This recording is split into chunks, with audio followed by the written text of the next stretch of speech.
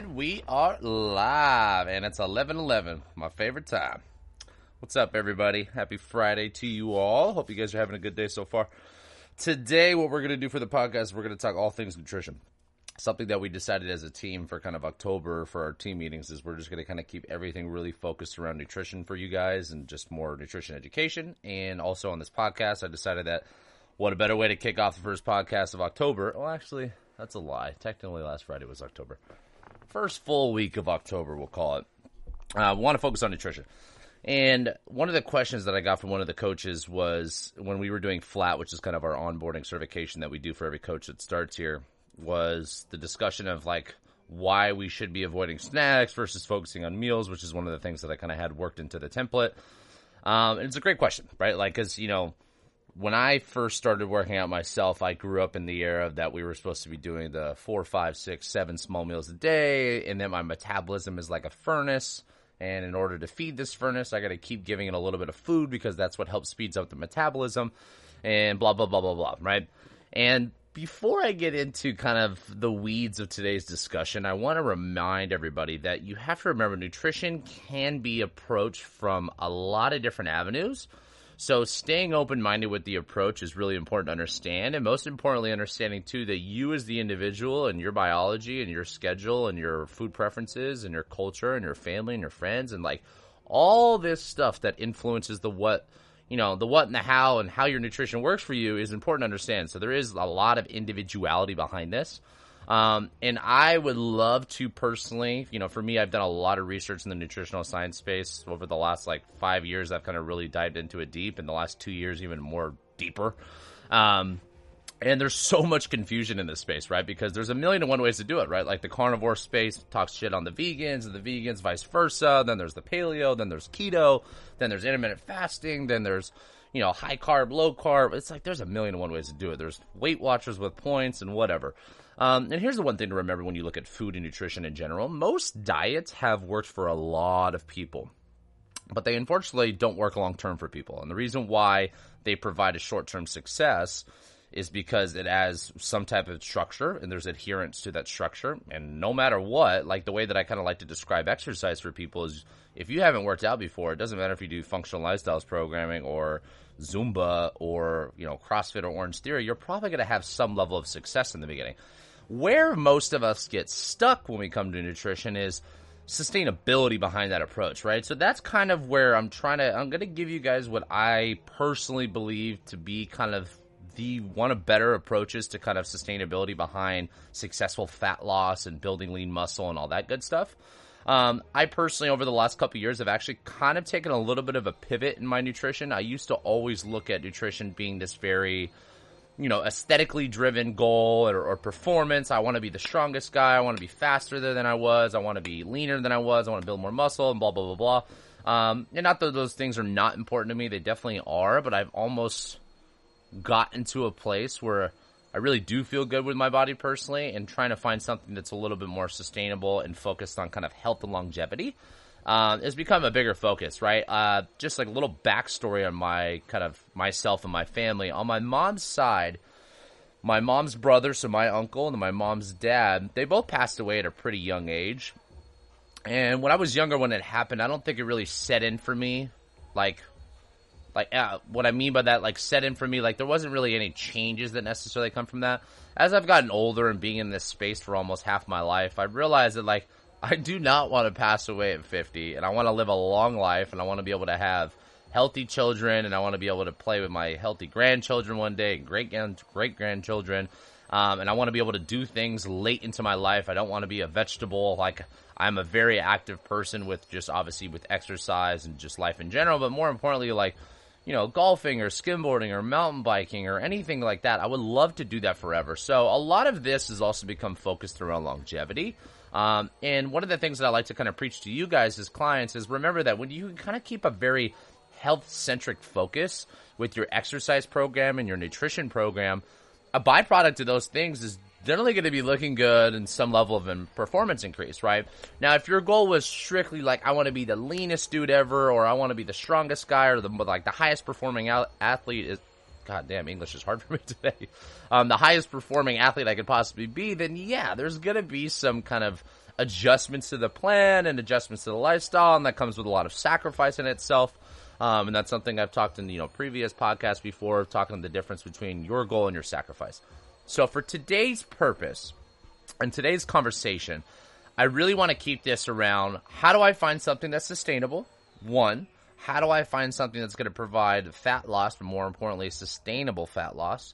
Something that's also going to focus on health and longevity, so improving your energy, improving your mood, improving your sleep, improving your recovery so your body really feels good, because at the end of the day, looking good and being strong is cool, but if you feel like shit all day and you have up and down mood swings, that's not ideal, to me and hopefully most of you guys listening to this.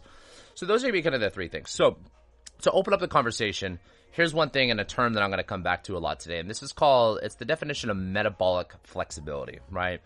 When you look at, calories, right? Calories are just a measurement of energy. So at the end of the day, everyone likes to talk about with weight loss and fat loss that we need to be in some level of a calorie restriction in order to actually provide that, which is true, right? And from longevity purposes, there is 1,000,001 studies backing this, that being in some level of a deficit is shown to increase lifespan and health span as well. We just need to make sure that we're not in an extreme deficit because, levels things like starvation. If you're burning 4,000 calories a day and you're always eating 500, guess what? You will be a frail, skinny, weak son of a bitch, right? So, yes, that's kind of conversation number one, but it is what I like to call a very elementary conversation and entry level to nutrition for people and trainers including. That's the way that I started with clients. Hey, eat less, move more, and that movement's been kind of something that we've been pushing hard for 20 years. And here's the thing. We've only gone backwards, right? 70%, I forget the exact number. I think it's around 70% of people in America are overweight, right? And then some level of people are actually clinically obese, right? And we see this with children on the rise. And for me, we have to look at just understanding data that what we are doing obviously is not working. So just look at the data and understand that if we have 70% of the people that are overweight, then we have to understand that probably what we are currently doing is not really working.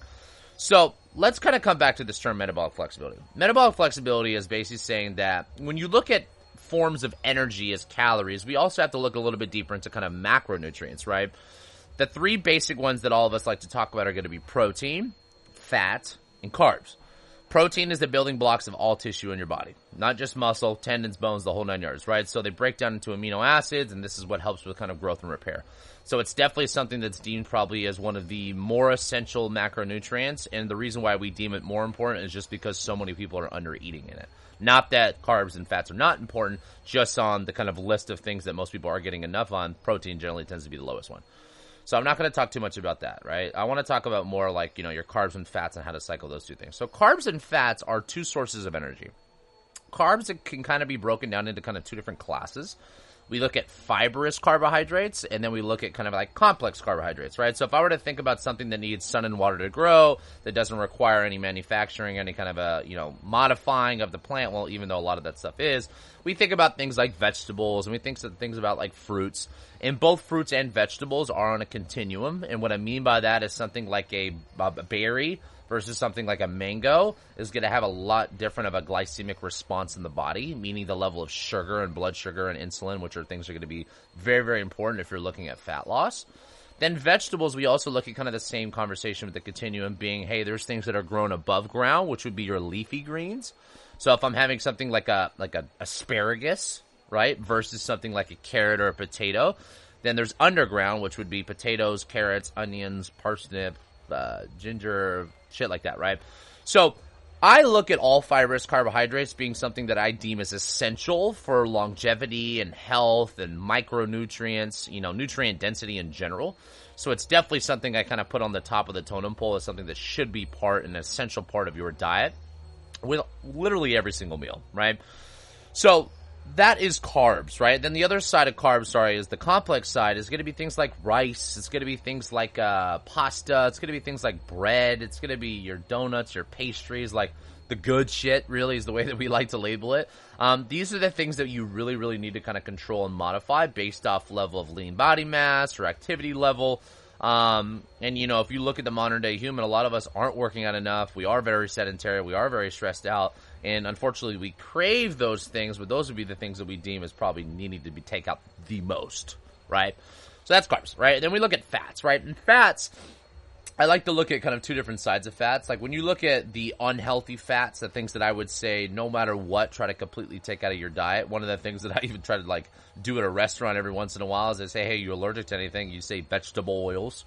Vegetable oils, canola oil, corn oil, like safflower oil, like all those things, they have a higher smoke point. So this is why a lot of restaurants use them. But if you think about it, how the fuck do you get vegetable or oil out of a vegetable? Right? They have to, it's highly oxidative. It requires a lot of pressure, requires a lot of high heat. And it's going to be deemed as something that's going to have an unequal balance of omega-6 versus omega-3.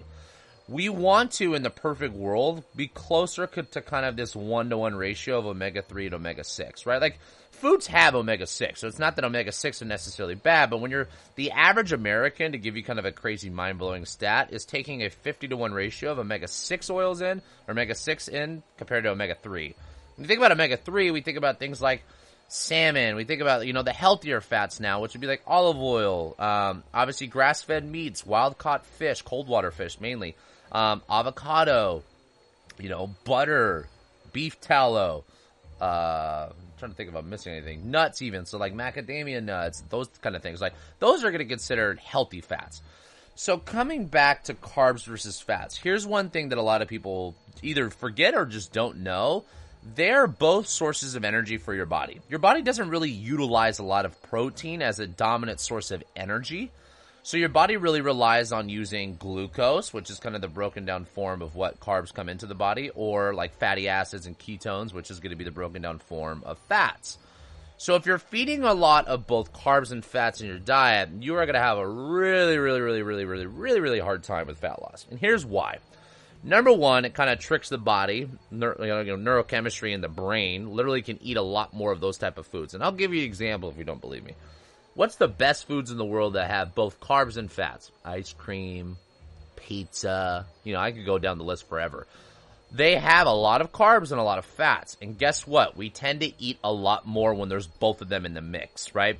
So metabolic flexibility is basically the ability for the body to run on glucose when needed, or the ability to switch on to fat burning mode.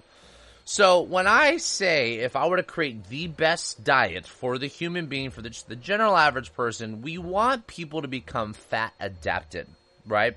Fat adapted is basically saying that if I'm just going to make something up here, if I'm a 30-year-old male, I'm 6'1", and I'm 220 pounds, and my goal is to be to 180, you have to remember that you have 40 pounds of fat, possibly even more, of stored energy, right? So if your goal is fat loss, which is what 90+% of people in the world are probably focusing on, you have to remember that your body actually has stored energy sitting inside of you. So let that sink in, right? So the goal is not necessarily like, what's crazy specific diet can I do that's going to like enhance fat loss, but it's like, how do I actually get the system itself to turn on for fat loss? And that's the hard part, right? So that's going to be kind of what I want to talk about today is how do we structure our day and our composition of meals to actually turn this process on, right? And there's a lot of kind of cool research. If you were to look at someone that's maybe obese versus someone that's very lean, it doesn't take someone that's lean very long to get fat adapted or to kind of turn that system over. Meaning if I were to have, I consider myself relatively lean, so I'll use myself as an example here, right? I'm a pretty lean person. If I, like my breakfast, something that I've done over the last probably 3 or 4 years now, I try to keep carbs out of my breakfast, and that I realized I was almost becoming insulin resistant, and I was becoming a little bit more sensitive to certain types of carbs. Like I would just have this really steep blood sugar spike. Insulin would follow suit, and then it would drop really aggressively, and then I would be tired, and I needed more coffee, or I needed more carbs, and I ended up kind of just getting into this chase your high kind of routine. So I said, and now all these changes in education over the years, I've realized like, hey, like I need to kind of moderate when and where I'm taking in certain types of carbohydrates, right? So coming back to that example, if I were to have something like a keto style day today where I have protein, vegetables, and those vegetables being maybe a little bit, on the leafy green side and less root vegetables, maybe you have a little bit of berries or something like that. And maybe some added fat, obviously, unless if I'm not getting enough from the animal protein. My body can switch on to fat burning mode that easy, right? Then the research on the other side is when you're someone that's obese, that's someone that's maybe been, used to having some level of carbohydrates or processed refined sugars with almost every meal or snack, having one day is actually not enough, right? There's some research that shows that it takes those people 4 weeks, 8 weeks, 12 weeks. So it's something that takes a while for that system to kind of turn over, depending on how long you've been eating a certain type of way. So when I say metabolic flexibility being kind of the goal for most of us, it's the ability to say, when I am having carbs, my body can use that glucose for energy. But also when I go through periods of fasting or periods of carb deprivation, I can actually turn on to fat fuel as my source of fuel, right? And that's what we want. And the reason why is because if we have stored energy, we have to remember that the only way for our body to actually tap into it is, number one, a deficit, obviously, because a deficit is your body saying, hey, I'm burning 3,000 calories a day and you're only giving me 2,500. Well, guess what? I need to make up for that 500 calories somewhere else, and your body's going to tap into what it has. But if you're eating at a deficit, here's the only thing that you need to remember, is with a deficit, there is some metabolic adjustment that follows suit. Meaning if I have 3,000 calories a day as my activity level and I eat 2,000 calories, your body will actually start to slow down its metabolic rate. So non-exercise activity, even some just overall metabolism, it starts to adjust for that. So if you feel like you're actually in a plateau and you are continually eating less and trying to move more, maybe your body has not become fat adapted yet. And that's what we want to look at, right? So the goal of today's conversation and kind of the secret sauce is, how do I get your body to become fat adapted? How do we get your body to become metabolically flexible? So this way it can switch on and off between using fats and carbs. So hearing all that so far, most of you would say, well, okay, well, this sounds like something that maybe would be more like keto, right? Here's the only downside to keto. Keto is very successful for a lot of people, and I think from a lot of kind of the neurogenerative side, I think like fats are a more beneficial source of energy than they are with carbs. But also we have to be realistic. Like if you're someone that has higher lean body mass, you're someone that has a high activity level, or you're someone that just enjoys fucking carbs, like you want to have carbs in the diet, but the goal is we just need to control when and where, and how do we kind of moderate, the source and the intake, more importantly, right? So when you hear keto, here's the only downside to keto based off research. You lose your insulin sensitivity, right? We want to be insulin sensitive, not insulin resistant. Insulin resistance is basically saying that if I'm always feeding myself some level of carbs, sugars, refinement, anything like that, your body's always having a blood sugar go up, and insulin's job is basically the pancreas will release insulin, takes the sugar out of the blood, and tries to store it in the liver or in the muscle. And if you have too much stored there, it's going to store it into fat. Okay? So with insulin being healthy and someone that's insulin sensitive, when we have those carbohydrates, which is like, hey, we're going into the holidays and Thanksgiving and those kind of things, or Halloween, like you're gonna have those spills, and that's okay.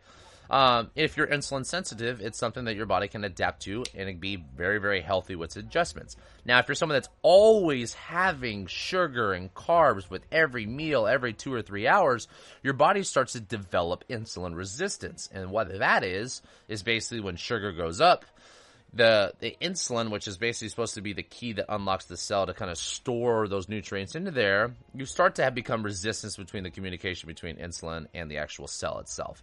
And think about, like, if I were to give you guys an analogy, it's like if I look at the sun for 5 seconds, like my eyes will be a little bit like I'll be seeing dots and things like that. It's not the end of the world. And that's okay. But if I stared at the sun for an hour every day and 2 hours every day and 3 hours every day and 4 hours every day, well, guess what? Eventually I'm going fucking blind. Okay, and that's what happens when you're always feeding it these high sugar, high processed carbohydrate meals all the time. So in order for us to increase insulin sensitivity, in order for us to actually become more fat adapted, in order for us to become more metabolically flexible, there has to be periods between feasting and fasting, right? This is biologically how our genes are designed in humans, right? As humans, we actually had to go hunt for food. Right? So if you think about that, we were actually in fasted states to go earn our food, right? And that's a big thing, right? So let's kind of focus on insulin. I want to kind of carry this conversation over to stress as well. When you look at insulin, insulin is a hormone that, like I said, takes sugar out of the blood, or takes nutrients, fatty acids, amino acids, all that good stuff. And it's a very anabolic hormone. So it's not something that we should be scared of. It's something that we should just deem as something that we should focus on controlling, right? Now, insulin is something that if I'm someone like me who's more, ectomorphic, skinnier, trying to gain weight, if you are part of that percentage of people, then yeah, we want to use insulin to our advantage, right? I'll give you a very extreme example. Bodybuilders actually inject themselves with insulin on the day of shows, and they'll eat 400, 500, 600 grams of carbs on the day of their competition, and those muscles will blow up like a damn balloon, right? So insulin is a storage hormone. Here's what everyone fucks up, is when insulin is up, your body is no longer burning fat. So why, to kind of in the beginning of this conversation, we want to focus more on meals and less on snacks, is if you're constantly always in this feeding cycle, I eat breakfast, I have a small little snack, I have a Frappuccino, I have lunch, I have a snack, I get another coffee, I have dinner, I have dessert, I have wine. You're eating almost all day long. Your body never gets the opportunity to say, yo, you got 40 pounds of stored fat that we're trying to burn. How do I get into this, right? And the way that we do that is going through periods of fasting, which you can do so many different windows of that. There's intermittent fasting, there's alternate day fasting, there's, 24-hour fast, 48-hour fast. I think anything outside of that can be deemed a little bit unhealthy for most people. So we want to use that. And then number two is really just letting those natural fasting windows between meals happen. Because, if I have breakfast, for example, at 10 o'clock in the morning, and I have lunch at 2 and dinner at 5, those 3-4 hours between meals is at least enough time for the sugar to go up, insulin to do its job, bring your body down, and hopefully we can kind of manage blood sugar a little bit. We can kind of control some of these cravings and all that good stuff. So when you look at insulin, you have to remember that it is an anabolic hormone, it is a growth hormone, it is a storage hormone. Glucagon is the other hormone. It's basically the inverse hormone. Glucagon goes up when insulin's down. So during periods of fasting, this hormone glucagon will go up, and it basically says, okay, well, we need to find where to get this energy from. We have stored fat. We have stored glycogen in both liver and muscle. If you're someone that's not fat adapted yet, naturally you're probably going to take a lot of that glycogen, and you're used to glycogen, right? And if you want to know if you're not metabolically flexible, if you go 6 hours or 8 hours in your day without food and you're a cranky son of a bitch, you are not metabolically flexible, right? Like, we should be able to go hours without food and not have like these super, super intense cravings. The problem with very highly glycemic type of foods, which tends to be a lot of the processed refined things. So let's take something like a donut. If I had a coffee and a donut, like most people's breakfast, and I think I said this on a previous podcast, was like, it's fucking dessert. But when you have something that aggressively glycemic, it goes straight through the roof, right? And it comes down just as fast as it went up. And guess what? That's where that little like, oh, I feel like I need a nap or I need more coffee, and that kind of chasing that high type of mentality. We want to be able to mitigate how much aggressive blood sugar spikes we have. So, for example, if I have, like, let's take yesterday's breakfast for me. I had, I think I had 5 eggs. I had some blackberries and blueberries. That was the only fruit we had left. I had a little bit of bacon, a little bit of ground turkey kind of mixed into it, and some spinach in the eggs too, sorry. So that's something that, yes, there's carbs from the berries, but blueberries and blackberries, but they're very, very lower glycemic. So I don't get this huge aggressive up and down. So when you look at insulin, that's one thing that we really want to focus on controlling and mitigating so we can let glucagon, the inverse hormone, do its job, right? So things that affect insulin, carbs would probably be the highest, right? Like more glycemic, complex carbs. Fibrous carbs are not as aggressive. Proteins also will obviously improve or increase blood sugar, which will release insulin. Fats actually tend to be the lowest, right? So I'll give you an example. When I do something like today, it's an off day for me, so I'm only going to do 2 meals. I probably, because it's Friday night, maybe we'll have 3 glasses of wine instead of 2, unless we go out somewhere. But I actually will do intermittent fasting on the days off. But I have coffee in the morning, right? So I'll do coffee, but instead of adding like my collagen protein and my prebiotic fiber and all the other good stuff, because those technically still break a fast, I'm just doing MCT powder with a little bit of glycine powder, right? I'm not going to get into the weeds of the coffee. That probably is its own podcast. But it's something that allows my body to kind of go through, hey, I finished dinner last night at 7:30, 8 o'clock, or whatever my last calorie was. And if I don't have breakfast till 2 today, that means I want 12, 16 or 17 hours without food. So what it does is it gives my body enough time to go through some autophagy, which is kind of some recycling process of the body. Allows my body to kind of maybe get through any stored fat if I'm trying to focus on staying lean or being a little bit leaner. So to give you guys kind of a protocol to wrap up today's conversation, because I know it's a fuck ton of information and a lot of things coming from left and right here, is number one, focus on structuring meals, right? Ideally, if you're someone that eats 3 meals a day, then don't force yourself to go into 2, right? I personally, on days I don't work out, like 2 meals a day. On days I work out, try to get 3 meals a day. I try to focus on meals. Here's the one thing about intermittent fasting that I want you guys to remember if I do a 2-meal day. You need to remember that your quota not necessarily has changed. So, where a lot of people screw up intermittent fasting is they go, okay, well, if I'm skipping a meal, that means I'm taking a fuck ton less calories. Yes and no, right? That's one of the advantages of fasting and intermittent fasting in general is it's a good way to kind of calorie restrict yourself. It's a good way to kind of help, cut cravings because you're getting your body used to going hours without food and just kind of going about its day. But we don't want to be at an extreme deficit, right? Just because we're intermittent fasting, you still want to think like, okay, well, I'm still trying to have, 150 grams of protein today or something like that. So if I'm having 2 meals and I'm having 150 grams of protein a day, that's 75 grams of protein. So when I eat my 2 meals, I have a lot more in there, right? So I'll have maybe 8 or 10 ounces of protein. I'll have a cup and a half of vegetables. I'll have a little bit more carbohydrates with those for me personally. So that's one thing to think about is try to stick to meals and not snacks. So this way we're not getting the up and down all day of blood sugar and insulin because we want to get your body enough time to go, hey, we got shit stored. How do I start to utilize this for energy? And over time, your body will start to slowly become more metabolically flexible. So your body will actually get used to running on fats and used to running on carbs when you give it. So that's one thing. Stick to meals, less snacks. Number 2 is give yourself days and or meals of carb deprivation. So on days off, on rest days, yeah, maybe only have 50 grams of carbs or 100 grams of carbs or something like that, depending on your lean body mass. If you're someone that has a lot of muscle, you can have more carbs. If you're someone that has a lot of activity, you can have more carbs. If you're someone that does not have a lot of muscle and you are very sedentary, then yes, you should not be taking a lot of carbohydrates in and or calories and or fat calories. So maybe those are days that you have more fibrous vegetables, maybe a little bit of fruit, a lot more protein, and a little bit of fat. And think about it this way. A lot of times your protein could be your fat intake. If I'm having salmon, that's great fat. If I'm having a steak, that's great fat. If I'm having eggs, that's great fat. But if you're having something like tilapia or chicken or things like that, then yeah, you can add a little bit more fat to those. But giving yourself meals and or days without that gives your body that extra little boost and that extra chance to really get into fat burning, right? So that's a big thing, right? So if I can kind of cut off today's conversation with just that is focus on meals, ideally 2 or 3 of them. Remember, you still have a quota. We want to be in a calorie deprivation. We still want to have a protein quota. Number 2 is give yourself maybe breakfast or dinner every day. Doesn't have any carbs, right? I personally like to put my carbs closer to the kind of around my daylight hours. Hopefully we're trying to get all our food in that. But more importantly, around my workout hours. So my lunch is the heaviest carb meal that I have every day. And the reason why is if I'm working out, guess what? My body's burning through glycogen. So that's going to be a big thing, right? It's trying to really time your carbs, right? And then, like I said, maybe once a week you do an OMAD day with only one meal. Or maybe once a week, if you're someone that is a little heavier set, going a full day of doing a 24-hour fast, right?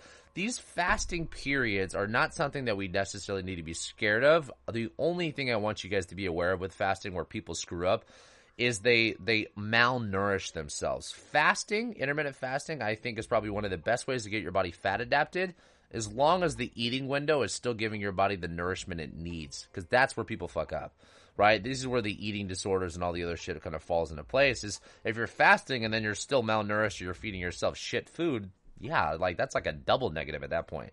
We want to focus on nourishment at the end of the day with nutrition, right? Trying to think if I missed anything here. But really, that's kind of the big thing I really wanted to talk to you guys is like, how do we improve metabolic flexibility using things like meals versus snacks? How to focus on making sure that you understand. I guess the only thing I would say to kind of finish up today is remember that fats and carbs are 2 different sources of energy, meaning your body, your mitochondria and the cells, which is the powerhouse of energy, they compete against both. We have different pathways on how to utilize that energy. So try to focus on either, like when you're having meals, like either they have, if it's a higher carb, try not to have a lot of fats, or if it's vice versa, if it's higher fat, try not to have a lot of high carb. They both work, right? Keto works and high carb works. My last competition, I'll give you guys an example. I was doing very lean protein. My coach had me doing chicken breast, and he had me doing tilapia, a small amount of vegetables just to have some fiber, so I was regular. And then I was doing rice or potatoes pretty much every meal. I wasn't doing a lot of fats. Maybe 1 or 2 meals a day, I would have like 1 or 2 ounces of almonds. So I wasn't doing a lot of fats. My last competition, I got down to 3% body fat. So we can't say that high carb doesn't allow you to get lean. We just have to remember that like we're trying to get your body to be on or off of one of those switches. Now, I personally kind of control my carbs, and I stay around 6 or 8%, and I'm still pretty lean, right? So you have to just pay attention to regulation of how we look at macros. Protein and fiber need to be the essential to every meal. then control how much fat and carbs you kind of throw on top of everything from there, right? All right, guys, I know today's maybe was a little bit longer. I know that's a lot of information. If you guys do like this nutrition stuff and you want to hear more of that, please let me know. Leave a comment, text me, whatever. As usual, subscribe if you're not. Leave a review if you haven't. Send this and share this to somebody else that needs to hear this. And as always, take care. Have a great weekend.